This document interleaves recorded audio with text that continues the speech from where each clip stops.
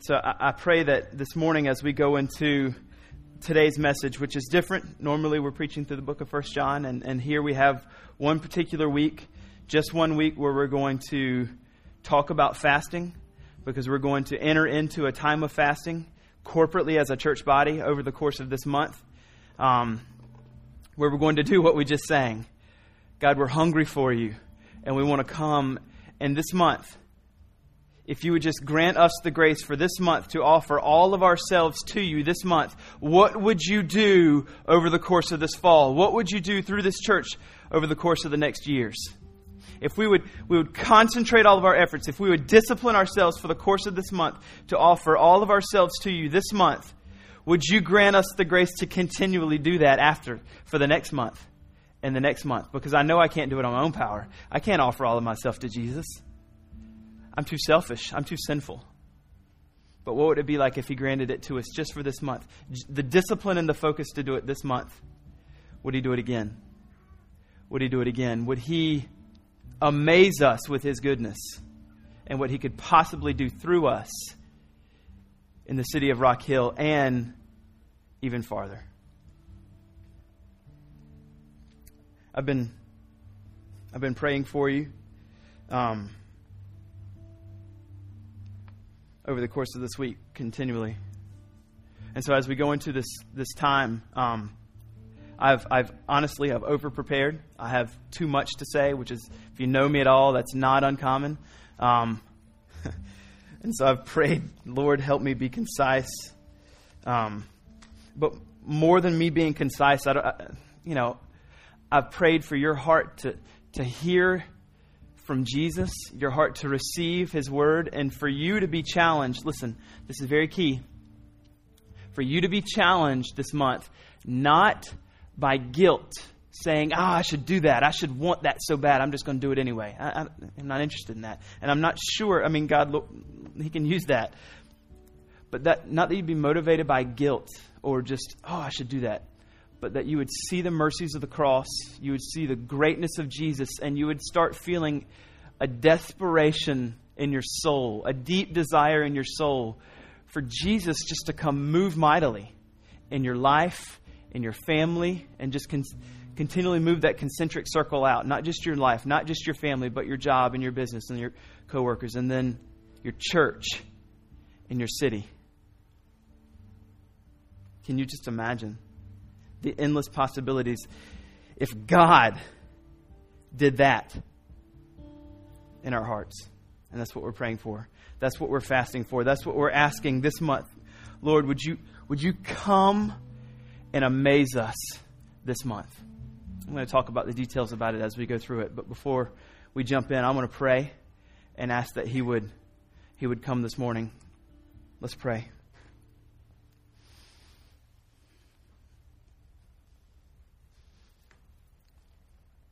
Father, I need you. We all need you.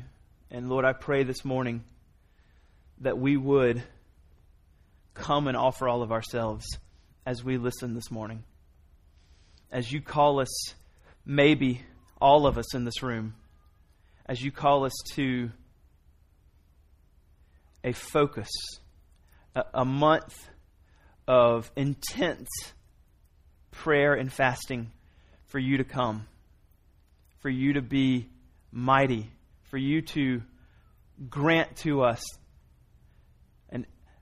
an opportunity to see salvation on a grand scale, an opportunity to identify sin in our life on a grand scale, an opportunity to not just see the opportunities in our lives to share the gospel, but the boldness to share the gospel when we have them, because we have them all the time. Lord, I pray for myself. Lord, please help me speak lovingly and kindly this morning. And God, that I would encourage and motivate by grace.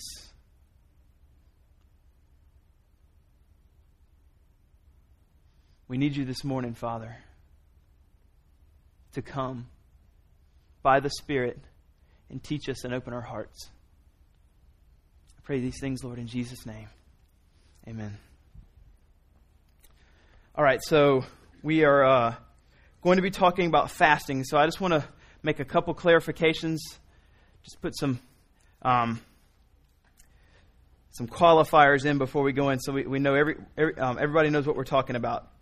The first thing, as we're talking about fasting, there's one little misunderstanding that could happen when I say that we can pray for a mighty move of God in our church and in our lives. Let me start by prefacing this.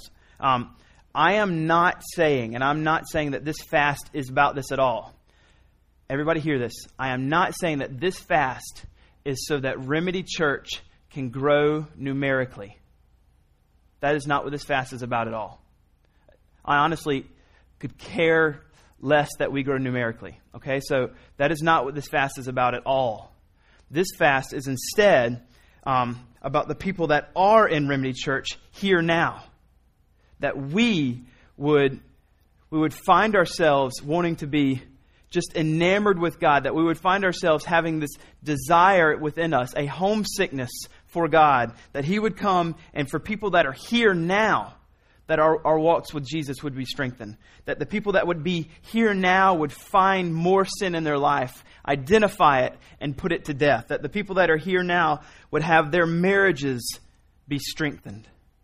The people that are here now would be used by Him to not build this church, but build the kingdom in Rock Hill, so that we see more people come to Christ in Rock Hill. And when they're converted, they just go where they. I mean, if a church is preaching the gospel, may they go wherever God calls them. So I just wanted to kind of put that out there, that we're not fasting that our church would get bigger at all. Instead, we're fasting that God would change our hearts, and that we would want to grow into Christ here now. I'm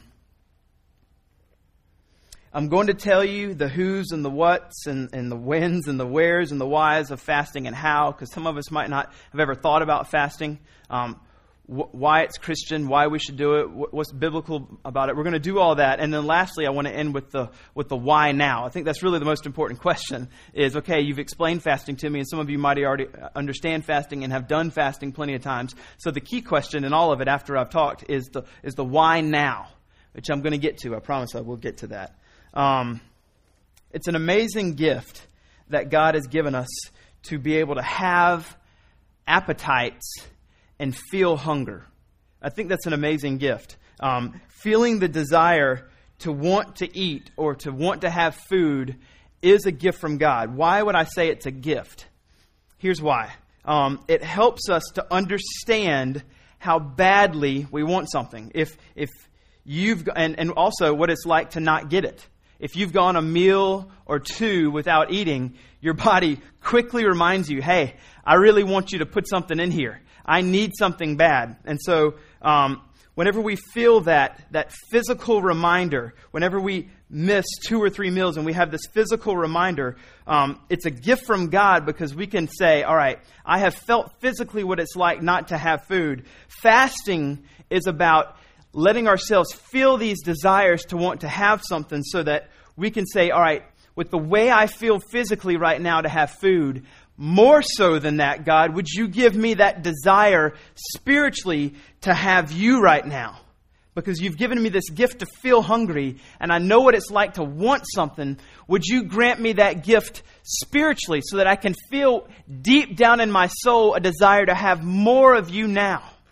So it's a good gift to us to have appetites and to have emotions and be able to feel these things. And so every time we have hunger pains, we want to say, God, as much as I physically want food right now, constantly, as much as I want food right now, more than that, I want you to come right now and move spiritually in my life and in my church. So that's why we fast. That's one of the reasons why we fast. Now, how is fasting different? How is Christian fasting specifically different than other fasting? Because, I mean, if you look around, not just Christians fast. People fast for a lot of reasons. Other religions can fast, but whenever they fast, it's designed as a work that basically says, if I do this, then you, my little g God, my little d deity, you're now obligated to do something for me. That's why they fast, and that's not why we fast as Christians. If we're saved by grace through faith, then fasting works the same way. We fast, and God may, by grace, see our faith and grant us what we're fasting for. So other religions might fast, but it is not Christian fasting. Some people fast just for dieting. Or I was listening to some sermons this past week on fasting, and one guy said that he was reading from a website, and he said that a Fasting International website said that you can relieve the toxic waste dump inside of your body. And so some people just fast to get rid of what is the toxic waste dump inside of our body. Now, I'm not sure if we actually have a toxic waste dump inside of our body. They probably were just shooting out some propaganda to try to get people to fast. But the point is if you're looking to this August fast, when I announced it last week, you're like, yes, I want to go through that fast because I've been wanting to drop a few pounds and relieve the toxic waste dump in my body. It works great. I can fast for Jesus and lose some weight. You're not approaching the fast of Remedy Church with the right mindset. We're not wanting you, and maybe that might happen. Praise Jesus if it does. We could all probably lose a few pounds here and there. I'm not saying that we all need to. All right, that was wrong to say. But my point is this: I don't want us to just enter it in saying, "Hey, drop some pounds and do something for Jesus." That's not why we're fasting. All right, we're not fasting just to drop a few pounds. Christian fasting, which let me just say from the beginning, is assumed by Jesus that we'll do it, but not commanded by Jesus that we must do it. Did you catch that? Christian fasting, it's assumed by Jesus that we will do it, but not commanded by Jesus that we must do it. Christian fasting is, which if you want to read something this month, I would suggest that there's a book called A Hunger for God by John Piper. I'll have some quotes from this week, today, and this is just a good book to read through to talk about the ins and outs of fasting. But Christian fasting, as he says in this book, is birthed out of a homesickness for God. Whenever we find ourselves homesick for God, that's when we start fasting. Fasting is always connected with prayer as you read through the Scriptures. There's not a connection in the Scriptures where someone's fasting and they're not also praying. So as we're going through this fast this month, all of you should have gotten one of these guides, and I would invite you just to go ahead and take your notes on this. You'll notice that I've done something different today. I've given you all the notes here that we're going to be talking about. Instead of you having to write them all down, I want you to just listen.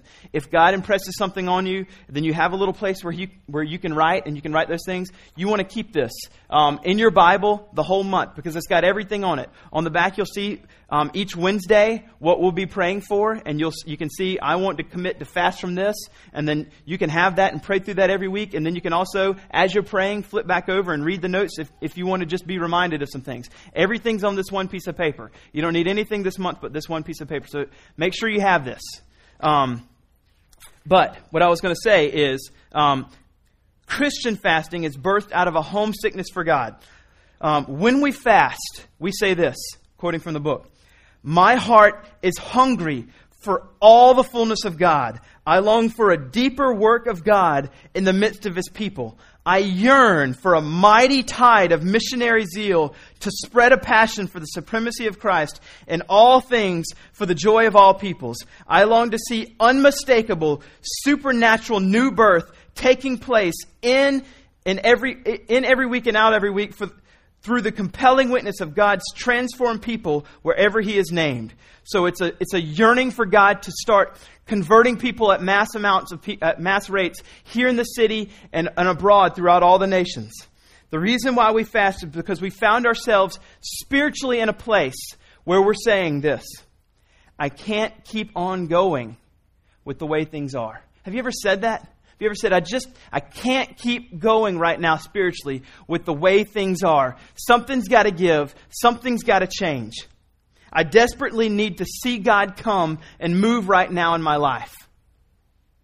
It's been too long since I have felt the way I used to feel. I used to once feel that way. I used to once be able to see Jesus in that certain way. And it's just been too long. My soul is anxious to see salvation. My heart is distressed because there's sin in my life that I just won't let go of. There's this deep desire for me to start experiencing growth in Jesus that I used to have that I don't now.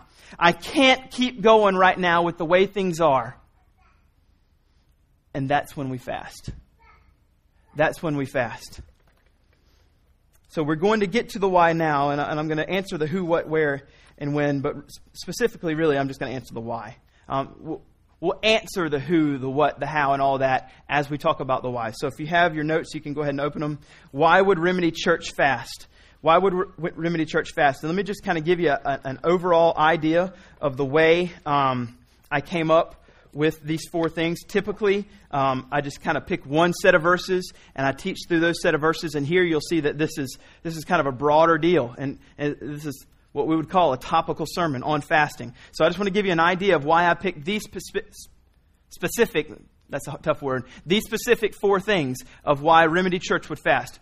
What I did is I took the book of Revelation, and the book of Revelation is just God's revealed ending to the way it's all going to happen. And so I saw some pictures in Revelation that I think are great and glorious pictures that we as Christians should desire, things that we should want to come to happen. And as I looked into Revelation and I saw these things, I thought, these are great things. And there's only four that I put here. Of course, you can fast for more. These aren't the four exhaustive things to fast for. But I looked through the book of Revelation and I saw four things that I think that would be great for us as Remedy Church to fast for. And you'll see it this week as you pray. These are the things that we'll be praying for over the course of the next 4 weeks. So you can see, why would Remedy Church fast? We're going to fast to see Jesus. We're going to fast to desire to see the nations be converted. We're going to fast because the bridegroom's not yet here. And we're going to fast so that we can hasten the day of the Lord. We're going to talk about all those things. All right, so number one, from Revelation 1:17. Remedy Church needs to see Jesus. In Revelation 1:17, John, who wrote the book of Revelation, it says this in 1:17, when I saw him, John saw Jesus. And when he saw him, it wasn't like the disciples saw him as he was walking around earth. When John saw him, he saw Jesus in glory. He saw him in his fullness. He saw him in his absolute amazing state of glorified body. And it says, when I saw him, I fell dead at his feet. When we see Jesus in that way, that's what should happen when we see him in his fullness. And I thought, we need to see him like that. But he laid his right hand on me saying, fear not. So when I say we need to see him, I'm not saying we need to see him in the same way that John saw. John saw him with his physical eyes. So I'm talking about the Ephesians 1:18 way of seeing. This is what Ephesians 1:18 says. Having the eyes of your hearts enlightened. Note that. Eyes of your hearts enlightened, that you may know what is the hope to which he is called. So when I say we need to see Jesus, I'm talking about we need to see him with the eyes of our hearts. We need to petition and ask, Lord, would you grant us to see you? We want to fast and pray that you would grant us the ability as we fast and as we pray and as we let these longings start stirring up and these yearnings start stirring up inside of us. Would you grant us the ability to see you with the eyes of our hearts? Because I know if we see you, we would, as John did, fall dead at your feet. Figuratively. We would be so stirred and so amazed that we've seen him, we would be like Isaiah. Look what in Isaiah 6, it says, in the same way with John. In Isaiah 6:1, it says, in the year that King Uzziah died, I saw the Lord sitting on a throne high and lifted up, and the train of his robe filled the temple. And it kind of keeps going on from Isaiah 6. And when it gets to 5, this is what Isaiah's response was in verse 5. He said, and I said, woe is me, for I am lost, for I am a man of unclean lips. Notice what happened. When he saw Jesus in all of his glory, immediately he identified his sin. Immediately he saw his low position in contrast to the high position of the Lord seated on the throne. We need to see him to identify our low position in contrast to his high position on the throne. For I am a man of unclean lips. I dwell in the midst of a people of unclean lips. For my eyes have seen the King, the Lord of hosts. So here's 4 reasons under that of why we need to see him. First of all, because we want to draw closer to him. In 2 Corinthians 3, it tells us this: we all, with unveiled face, beholding the glory of the Lord, as we behold the glory of the Lord, it says that we're being transformed into the same image. So the more we see Him with the eyes of our hearts, the more we really look upon Him in His fullness, the more He transforms us into His image, the more we become more like Jesus. That's unbelievable. And then after that, it says this, in part B, we want to stir the body of Christ towards repentance. You notice in Isaiah 6:5, as soon as he saw Jesus, he immediately started repenting of his sin. He started identifying sin in his life and started saying, I'm a man of unclean lips. I live in a people of unclean lips. It's the same idea in Nehemiah. In Nehemiah, now on your guide here, I had one little dyslexic moment here. In Nehemiah, it says 3:1-7. Just switch the 3 and the 1. It's actually Nehemiah 1:3-7. All right? So anytime you see Nehemiah 3:1-7 throughout here, it's actually just Nehemiah 1:3-7. But this is what happened. Nehemiah went to the city walls, and they were all broken down. And it grieved his heart desperately that the people of Israel weren't walking with God the way that they should. And he saw that. And immediately when he saw the walls broken down, he called for fasting and praying. And as they were fasting and praying, this is what he said. As soon as they started fasting and praying, he says, I continue fasting and praying before the God of heaven. And I said, O Lord, God of heaven, the great and awesome God who keeps covenant and steadfast love with those who love Him and keep His commandments. Let your ear be attentive and your eyes open to hear the prayers of your servants, that I now pray before you day and night. So we can see how constant he was in prayer. For the people of Israel and your servants, here it is, confessing the sins of the people of Israel in which we have sinned against you. Even I and my father's house have sinned. We have acted very corruptly against you and have not kept the commandments and statutes and the rules that you commanded your servant Moses. So when we come to God in fasting and prayer, there's an immediate identification of our sin. God just grants us that. Sometimes that's very painful. However, always, and I promise you, always on the back end of that repentance, it's glorious. So when you come and it's painful, don't run. Do the hard work of repentance all the way through it, because 1 John 1:9. 1 John 1:9. If we confess our sins, He is faithful and just to forgive us of our sins and to cleanse us from all unrighteousness. That's why it's glorious at the end. Because He reminds us of Jesus and His work on the cross, and that we are 100% righteous. We are 100% forgiven in His eyes because of His work on the cross. Now here's another reason that we want to see Jesus, is because we want to conquer sin in our life. This is very much like the picture of Genesis 22, whenever there was a time where it says that Jacob wrestled with God.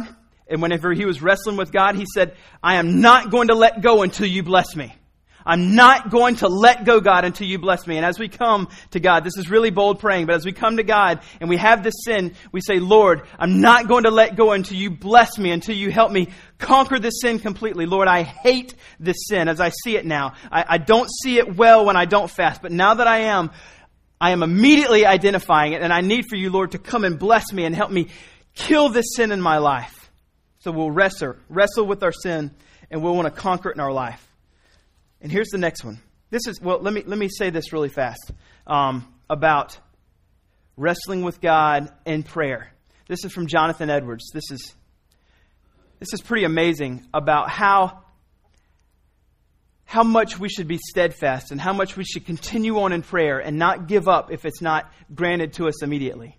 Jonathan Edwards, probably the best philosopher and theologian ever to come out of America. He lived in the 1700s. Genius. Just a genius man. Father of 12 also.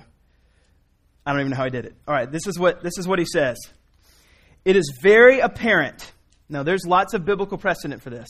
But this is what he said about praying and being constant in prayer and not giving up if it's not first granted. It is very apparent from the Word of God that God often tries the faith and patience of His people when they are crying out to Him for some great and important mercy. God will try our patience. How? He tries their patience by withholding the mercy they seek for a season. Not only so, but at first he may cause an increase of dark appearances.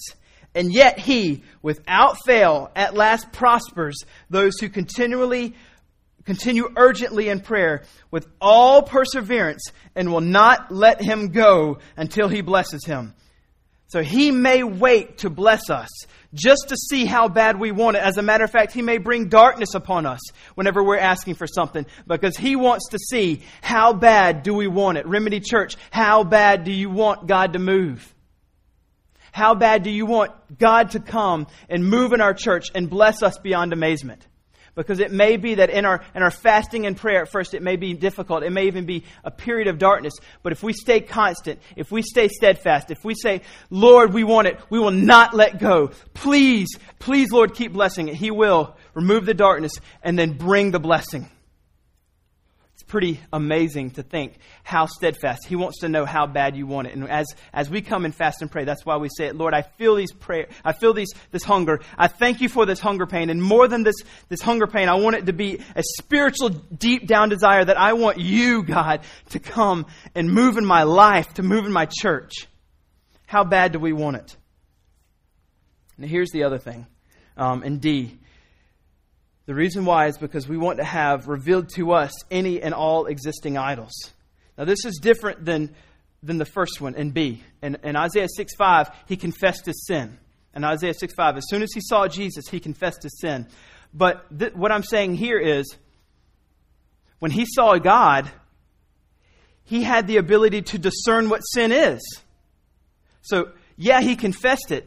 But also when he saw God, just take a step back, he was actually able to see it and discern it. And that's a gift from God when we fast. Sometimes without fasting, we won't even see our sin. I have gone through periods of fasts in my life. Fasting for clarity on whether I should move, fasting on clarity on whether I should take that job, just fasting in general for the position that I'm in, that God would move in that church. And as I fasted, very, very quickly, I find within myself desires for things. Oh, I just want that. If I'm fasting from media, oh, I want to go watch TV. Oh, I want to listen to, very immediately I see within me a desire for those things. Or if I'm fasting from food, I'm like, and I start rationalizing. I can eat here, and if I eat this very quickly. Fasting helps us when we fast, very, very quickly be able to see desires in our hearts and minds that are not bad things, but sometimes will vie for power over God, vie for desire over God. We'll want those things more than we want Him. And so when we fast, He reveals to us any and all existing idols. So when He does that, we confess right away. This is a good gift when He does that. And so I guarantee you, if the Lord moves your heart to want to participate in this fast, you will see idols in your life. Maybe not all of them, but some of them. Maybe all of them. But you will see them. And that's an okay thing. And you want to ask God, please, Lord, help me as I see these things. Confess and repent. Fasting has this amazing effect that those things come to surface. And we see them much more clearly. All right, so the next picture is in Revelation 7. Revelation 7 says this, which is our second one. Remedy Church desires to see the nations be followers of Jesus. Revelation 7 says this, after this, I looked and behold a great multitude. So this is John in heaven looking at heaven, and he's seeing a great multitude. What he's seeing is all those who are in Christ Jesus, all those who put their faith in Christ Jesus throughout all of human history are in heaven, and he's getting to see multitudes and multitudes of those who have put their faith in Jesus. And he says, after this I looked and behold a great multitude that no one could number. This is beautiful. From every nation, from all tribes and peoples and languages, standing before the throne and before the Lamb, clothed in white robes, with palm branches in their hands, and crying out with a loud voice, salvation belongs to our God who sits on the throne and to the Lamb. The second reason why Remedy Church should fast is because we desire to see all the nations be followers of Jesus Christ. This isn't just a fast for Rock Hill. This is a fast for all the nations. That we would pray, that we would start asking God to direct this church more specifically on what we can be doing, not just here, but in all the countries in the world. How we can start sending aid, how we can start sending people, how we can start sending money, how we can start being used by God, not just here, but in all the nations. We know that Matthew 24:14 says this, "And this gospel of the kingdom will be proclaimed throughout the whole world as a testimony to all the nations, and then the end will come." So this gospel will be preached to everyone in the world. We want this gospel to go to everyone. Now, how does this work? A, we want to petition God to come and move mightily for us on our behalf for His glory. For His glory. Ephesians 3 says this, "Now to Him who is able to do far more abundantly than all we ask or think, according to the power at work within us, to Him be the glory in the church and in Christ Jesus throughout all the generations forever and ever. Amen." Fasting for all the nations is saying, God, we need you to come. We can't even begin to think of all the things that we can pray for. But God, we need you to come. And as we fast and as we pray, that you would awaken our hearts and that you would see our desire that we want you to move. And as you see that you would grant us the ability to see not just conversions here, but in all the nations. Fasting is always about Jesus. It's always about Jesus and His name and renown being known throughout all the countries in this world. Fasting is a temporary time where we don't have something in our life, whether it's food or media or whatever. We don't participate in something that's common in our life so that we can feast on Jesus, so that we can have more of Him in our life. The time that we would spend doing that particular thing we're fasting from, we don't just remain neutral and go fill it with some other idol. Instead, we take that time to bring Jesus in and we say, Jesus, I don't want that. And as I feel a desire for that thing, whether it's food or media, instead I'm going to fill it with you. I'm going to pursue you during this hour, during this 30 minutes that I have. I'm going to pursue you with everything I have, that I'm going to say, God, I need for you to come and move mightily on our behalf. Fasting is about Jesus, where we're asking Him, we're petitioning Him to come and move for us. The next thing is this, that another reason why we want all the nations to be followers of Jesus. From Revelation, there's a pretty dreary, sad picture. And we don't want this. You'll see it right here in B. We do not want those whom we love, who do not know Jesus. And I can just say also those whom we don't necessarily know yet, but just everyone. But we do not want those whom we love, who do not know Jesus, to be destroyed. That's the fate of those who are outside of Christ. And let me just, from Revelation 19, give you two pictures of their end, those who don't know Jesus. And as we hear this, I'm praying that God would let you see the end of them, and that it would stir such emotions within you that you would not want that to be their end. Revelation, and this is the same kind of picture. Revelation 14 says, "So the angel swung his sickle across the earth and gathered the grape harvest of the earth." What he's doing is he's gathering all of those who don't know Jesus and gathering them in, and threw it into the great winepress of the wrath of God.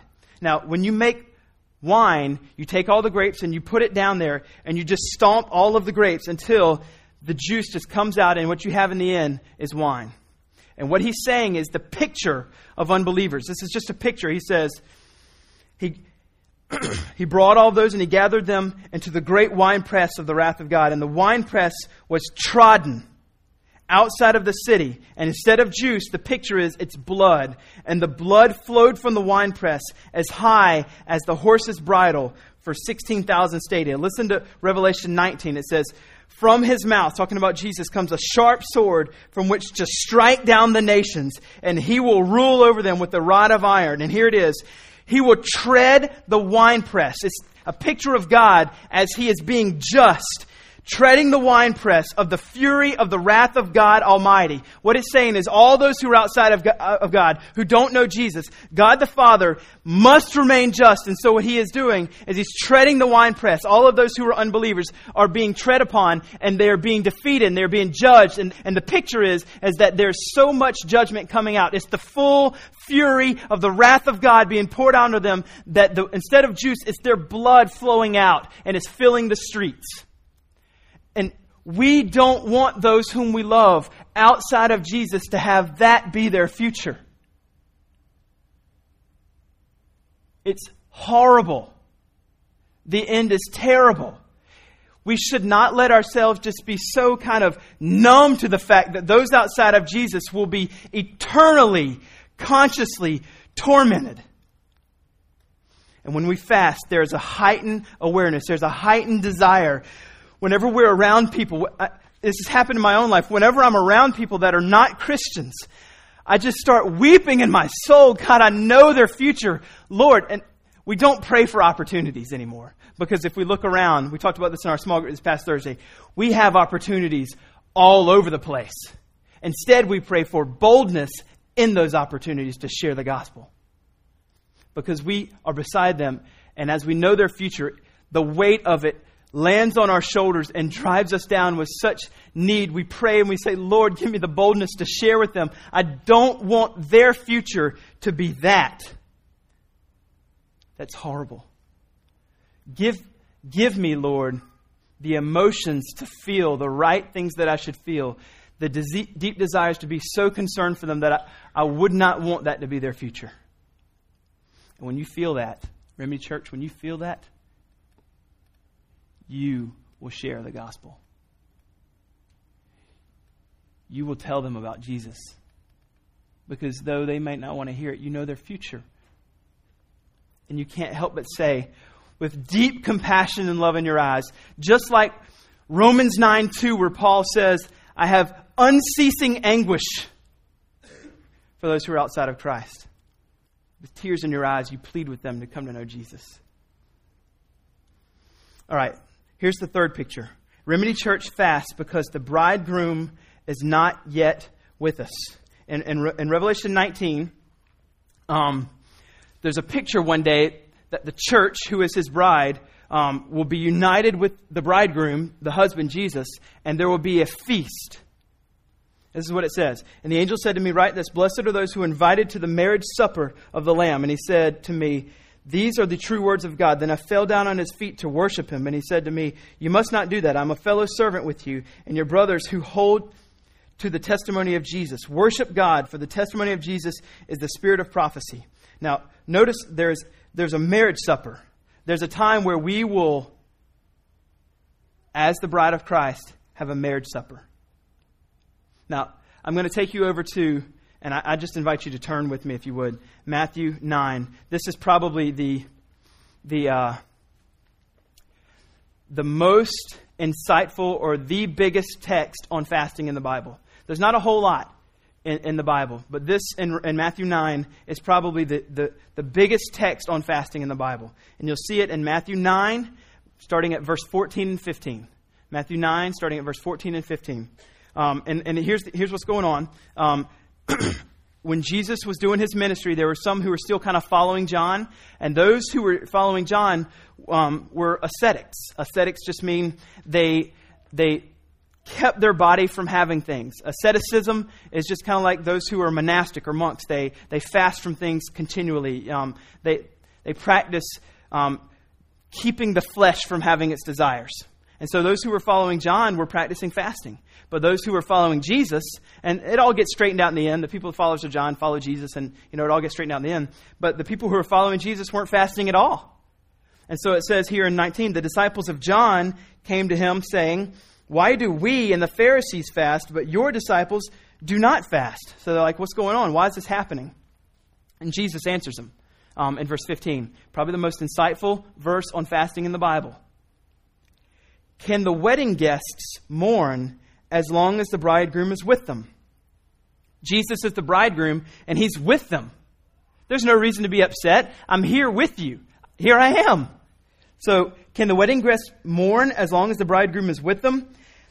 The days will come when the bridegroom is taken away from them, and then they will fast. All right. So let's just kind of lift some observations up from that and see some things. Number one, Jesus is teaching them some stuff. Fasting is generally associated with mourning. Whenever he's with them, that you don't mourn, but when he's gone, there is mourning. So fasting is associated with mourning. Here's the second thing. Jesus is obviously claiming to be the Messiah here. He's saying, I am the bridegroom. I am the husband. I'm the Messiah. And I'm here right now. And everything's good because I'm here. But when I leave, the Messiah himself is gone. He won't be here. And then you'll fast. So he's claiming deity. He's claiming Jesus. He's claiming his messiahship right here. So those are some of the things that we can see. But another observation is that now the bridegroom is not here. Jesus has died on the cross and has ascended into heaven. So now we are not like the disciples. We do not have the bridegroom here. And so he says very clearly, the days will come when the bridegroom is taken away from them, and then they will fast. You'll see the then. All right, it's assumed that we will fast, not commanded. Then they will fast. Therefore, Piper says, fasting is for times of yearning and aching and longing and mourning. Why are we mourning? This mourning or this yearning or this longing. And I want you to hear this, okay? Because it's really easy to kind of confuse categories here. Even in my study, I was writing out as we should be longing and aching for. And I started writing out sentences and I looked back at the text. I was like, no. That's not it. That's not it. The yearning or the mourning or the longing is not over sin. It's not over personal sin. I was thinking we should be mourning over our personal sin. We should be mourning over the fact that people are lost. That's not what he says here. Though those things are absolutely appropriate to mourn for. Okay? Right here, he's saying that we should be mourning because we don't have the bridegroom. We don't have Jesus right here with us. Now, in a sense, you can say, I have the bridegroom. What are you talking about? I'm a Christian. I have him in my heart. He lives inside of me. And in a sense, you're right. Yes, absolutely. But listen to this paragraph. This is from John Piper in this book. This is what he says. It's true that Jesus has given us the Holy Spirit in his absence, that he, the Holy Spirit, is the Spirit of Jesus. So in a profound and wonderful sense, Jesus is still with us. He said, speaking of the Comforter, which is the Spirit, I will not leave you as orphans. I will come to you. Nevertheless, here it is. There is a greater degree of intimacy that we will enjoy with Christ in heaven when this age is over. Right? We're enjoying him in a sense right now. But the sense in which we'll enjoy him when we're in heaven has got to be more better. Better. That's why we see it in 2 Corinthians 5:8. We prefer to be absent from the body and at home with the Lord. That's why we see in Philippians 1:21, for to me to live is Christ, to die is gain. Philippians 1:23, to depart and be with Christ is much better. In other words, in this age, there is an ache inside of us. There is a yearning. There is a longing. There is a mourning. Because inside every Christian that Jesus is not here as fully and as intimately and as powerfully and as gloriously as we want him to be. We hunger for so much more than what we have right now. That is why we fast. So this mourning that we should be having, this aching, is not over sin. It's not over the lost. Those things are appropriate. This mourning is because we don't have the bridegroom now in his fullest sense. Oh man, this is where it gets pretty convicting.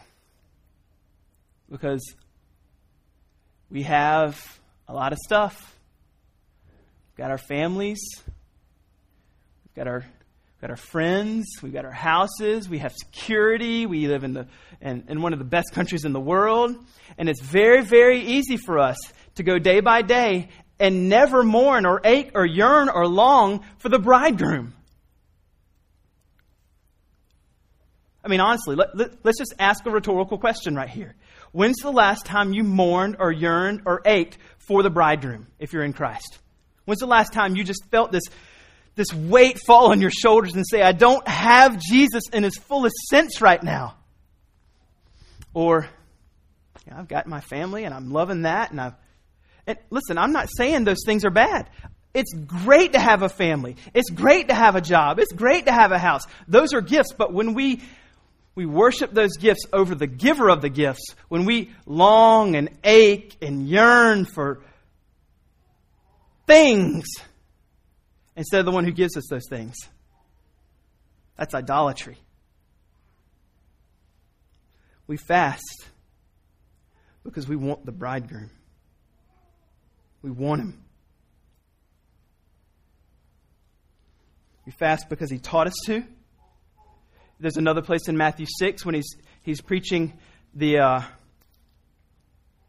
Sermon on the Mount, verse 16. When you fast, and this is just good practical application for us as we fast over the month of August to keep us from pride. When you fast, don't look gloomy like the hypocrites, for they disfigure their faces, that their fasting may be seen by others. Truly I say to you, they have received their reward. But when you fast, anoint your head and wash your face. In other words, don't let people know you're fasting.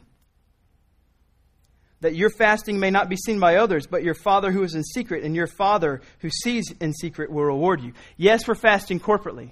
And we all know that each other might be fasting certain things. But the idea is, the whole principle behind that is, don't be prideful. Oh, I feel it whenever I fast for things. I want so desperately to let people know, oh, I'm spiritual. Look at me. I fasted from this and that over these course of a certain amount of time. Oh, I'm so spiritual. Just ask me. Ask me why I'm not having a meal right now so I can let you know I'm fasting. It's so easy to feel that sense of pride well up within us. And I just want to plead with you over this month. Kill that immediately. When you feel that, kill that immediately. We are not looking at other churches like we're fasting. What's going on with you? We're not looking at each other in the church. How come you're not fasting and I am? Or we're not looking at them. Oh, you're only fasting that. Well, I'm fasting. Look at my card. Kill that immediately. That is not about Jesus at all. We fast because He's taught us to, and we are fasting because we are beseeching our sovereign God provisions for our needs. And there's many needs that we can list out there, whether it's physical or financial or spiritual or emotional or social, familial, marital, mental. There's all kinds of needs that we can list out personally and corporately. And you'll see, even in our prayer guide, some of the things that we'll ask for you to pray for over this next month. Lastly, let's just move rather quickly. Remedy Church desires to hasten the day of the coming of the Lord Jesus. In Revelation 22, it says this: Behold, I am coming soon. Revelation 22:7. Behold, I am coming soon. Blessed is the one who keeps the words of the prophecy of this book. He's telling you, I'm coming. Another in verse 12 and 13. I am coming soon, bringing my recompense with me to repay everyone for what he's done. I'm the Alpha and the Omega, the first and the last, and the beginning and the end. And then verse 20. He who testifies about these things, surely I am coming soon. Amen. Come, Lord Jesus. We want Him to come. So we are fasting. And we've talked about this as we're going through 1 John. The second coming ushers in for us a time where we sin no more. When the second coming happens, if it happens in our lifetime, and we don't know if it's going to happen in our lifetime, we just know that it hasn't happened yet, so we pray for it to happen. When it happens, you and I are free from sin. I mean, think about this for a second. You will not do anything out of selfish motives or sinful motives. You won't do it because you want someone to kind of halfway praise you and Jesus. You'll want all of the prayer to go to Jesus. I can't even comprehend that. And then Revelation 4. This is just ridiculously awesome. If you hadn't read Revelation in a long time, Revelation 4, you just should incorporate this in some of your daily reading and get yourself pumped up about Jesus and all His glory. And I just want to, before we go to this, I want you to remind you who we're reading about, okay? This is the guy that came and lived a perfect life, did not have to come for us, died for us on the cross, and was defeated Satan, sin, and death, and is now seated at the right hand of the Father for us, continually interceding for us on our behalf. All of our sin has been paid for as Christians. That's the guy we're talking about here. The beautiful, beautiful Savior. Look at Revelation 4. This is why we pray that we can hasten this day. We will get to have this day right here happen to us. After this I looked, and behold, a door standing open in heaven. And the first voice which I had heard coming to speak to me like a trumpet said, "Come up here, and I will show you what must take place." At once I was in the Spirit, and behold, a throne stood in heaven with one seated on the throne.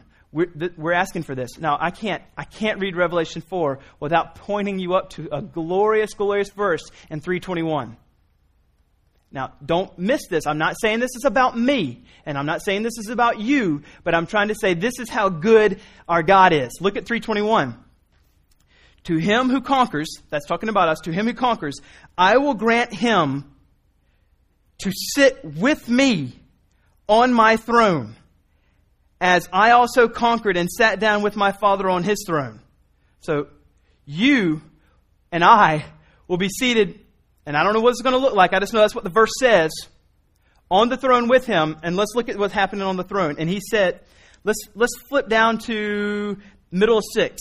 And around the throne, on each side of the throne, are 4 living creatures full of eyes in front and behind. The first living creature like a lion, the second like an ox, the third like a face of a man, the fourth like an eagle in flight. And the 4 living creatures, each of them with 6 wings, are full of eyes all around with him. And day and night they never cease to say, here it is, "Holy, holy, holy is the Lord God Almighty, who was and is to come." All of us are praying for the day where we can be there at the throne with Jesus, and we can join in with all of them, being able to give all of our praise to the one who died for us. Holy, holy, holy is the Lord God Almighty. Keep going. And when the living creatures gave glory and honor and thanks to him who is seated on the throne, who lives forever, the 24 elders fall down before him who is seated on the throne, and worship. This is proskuneo. This is coming forward, bowing down on their face and just worshiping him with everything that's within him. It says they worship him who lives forever and ever. They cast their crowns before the throne, saying, and we will all get to join in his second coming, get to join this glorious picture of the heavens where we can sit in front of the throne or on the throne or whatever it's going to be like and sing out to our great glorious Savior who saved us. Worthy are you, our Lord and God, to receive glory and honor and power, for you created all things, and by your will they existed and they were created. That is a great glorious picture that we are fasting that we can one day be a part of and see sooner than later, because all the things that are in this world don't even come close to how great and glorious that day will be. That's why we fast. That's pretty amazing. Why now? Why now? Here we've come to the most important question. Remedy Church started in January of 2009. We're about a year and a half old, and we've seen God move and work. We've seen God change people's hearts. We've seen some salvations, actually. Though it's not always like instantly told to us, hey, I became a Christian. We've kind of heard later on that we've seen that. We've seen baptisms where God's allowed us the opportunity to let people publicly profess to people. And so I asked myself, are those things good? Absolutely. Should we pray for more? Absolutely. And I've already qualified everything I've said from the beginning. It's not because I'm wanting Remedy Church to numerically grow. Because I want Jesus to grow with all of our affections for him and be known in this city. That we can't walk around Rock Hill and try to tell people about Jesus when I'm already a Christian. It'll be tough to find a convert. That's how we want him to move. So I've been thinking and praying and asking God over this whole summer and having conversations and asking for his loving guidance for us and for an outpouring of his Spirit into our church. And after a lot of prayer and reading through his word and asking his Spirit to come, and he's impressed upon me that for the course of August, that we would seek him through fasting and prayer for the month of August. That we as a church would seek and ask, Lord, you may not do anything, but even if you don't do anything, let me give you a picture. Yesterday, I'm just really hard-headed, so yesterday I was mowing my grass and I couldn't get my little edger started. And so I stood there and 20 minutes, I'm just yanking that thing. Come on. I did it for so long. I'm not kidding. I have 1, 2, 3, 4, 5. I have 5 blisters on my fingers because I was going to get that thing started. I mean, I was so intent. I was so focused. It's got to happen, getting that thing started. I just started ripping my fingers apart. Now I feel it every time I wash my hands, especially if it's hot water. how much more so would we need to say, God, I will not stop. If it causes blisters on my knees, I will stand here and I will plead with you to please come and use us mightily. And if you don't grant it this week, if you don't grant it this month, next year, you're going to find me on my knees, on my face, saying, I still need you, God, to come and bless us, to move in our lives. I still need my friend to be saved. I still need for you to help me kill the sin in my life. I want you, God, more than I want anything. In Luke 18, there's a picture of a lady who keeps going to this unjust master, asking him for stuff. And finally, he's like, okay, you bothered me enough, I'll give it to you.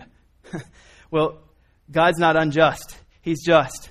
So if she would keep petitioning the unjust master, he finally says, okay, how much more will our great glorious God, if we keep petitioning him, asking him, will he say, I love you, blessings. So as we come here, we want to emphasize as Remedy Church each day for this on Wednesdays. Of course, you can do more. You could fast the whole month if you want. But we as a church corporately want to emphasize these days on Wednesdays. And whatever God would be leading you to fast, that's okay. You don't have to fast food if you're not medically capable. Or if you just can't do that. You know, if you have a deal where you're outside all day and you need to eat food in order to live, well then you need to fast from something else. The main idea is that each Wednesday, whatever you're fasting from, you're setting aside that thing, and that you're going to take this prayer card and you're going to feast on Jesus during that time through prayer and through asking Him that He would come and move in our church. Reasons not to fast are these. Don't fast if you're just faking a false desire for God to move. Don't fast if you just feel guilty because you think people in the church are doing it and you're not. And don't fast just because you want to be prideful and show people that you're spiritual. Instead, fast because there's a yearning. There is a deep affections for Christ growing within inside of you, that you finally come to the place you said, I can't keep going with the way things are. I need you, God, to come now. And even if you don't move with the way I'm asking, I will keep petitioning you anyway. I need for you to come. Let me close with this quote. And then we're going to have a time where you can, on here, where it says, I commit to fast from whatever. You can fill that in now. You can take the next couple of days to fill that in. And like I said, it can be anything. It can be food. It can be media. It can be coffee. Guys, don't fast from showering. No one wants that. You can fast from anything that you want.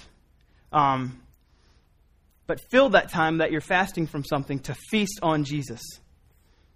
Let me close with this. The more deeply you walk with Christ, the hungrier you get for Christ. The more homesick you get for heaven. The more you want all the fullness of God. The more you want to be done with sin. The more you want the bridegroom to come again. The more you want the church revived and purified with the beauty of Jesus. The more you want a great awakening to God's realities in the cities. The more you want to see the light of the gospel of the glory of Christ penetrate the darkness of all the unreached peoples of the world. The more you want to see false worldviews yield to the force of truth. The more you want to see pain relieved and tears wiped away and death destroyed. The more you long for every wrong to be made right, and the justice and the grace of God to fill the earth like waters cover the sea. If you don't feel strong desires for the manifestation of the glory of God, it's not because you have drunk deeply and are satisfied. Instead, it is because you have nibbled so long at the table of the world,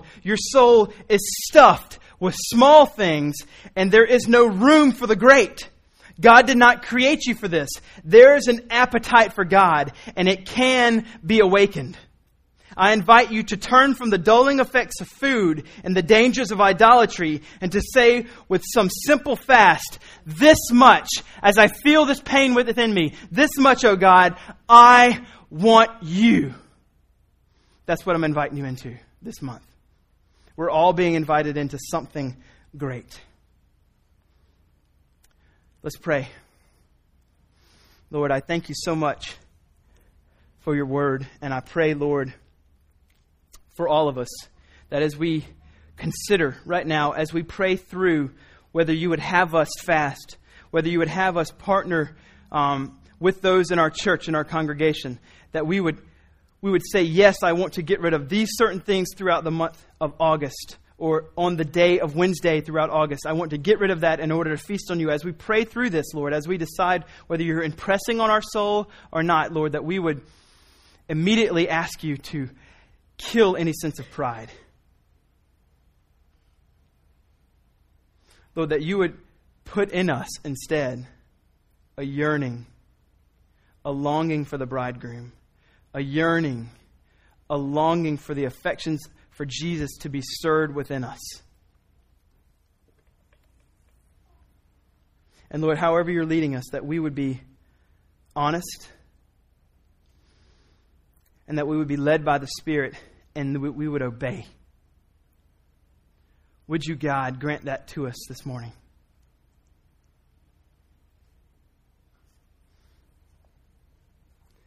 We thank you for this gift of fasting. And we know, Lord, that this can only happen by a divine work in our lives.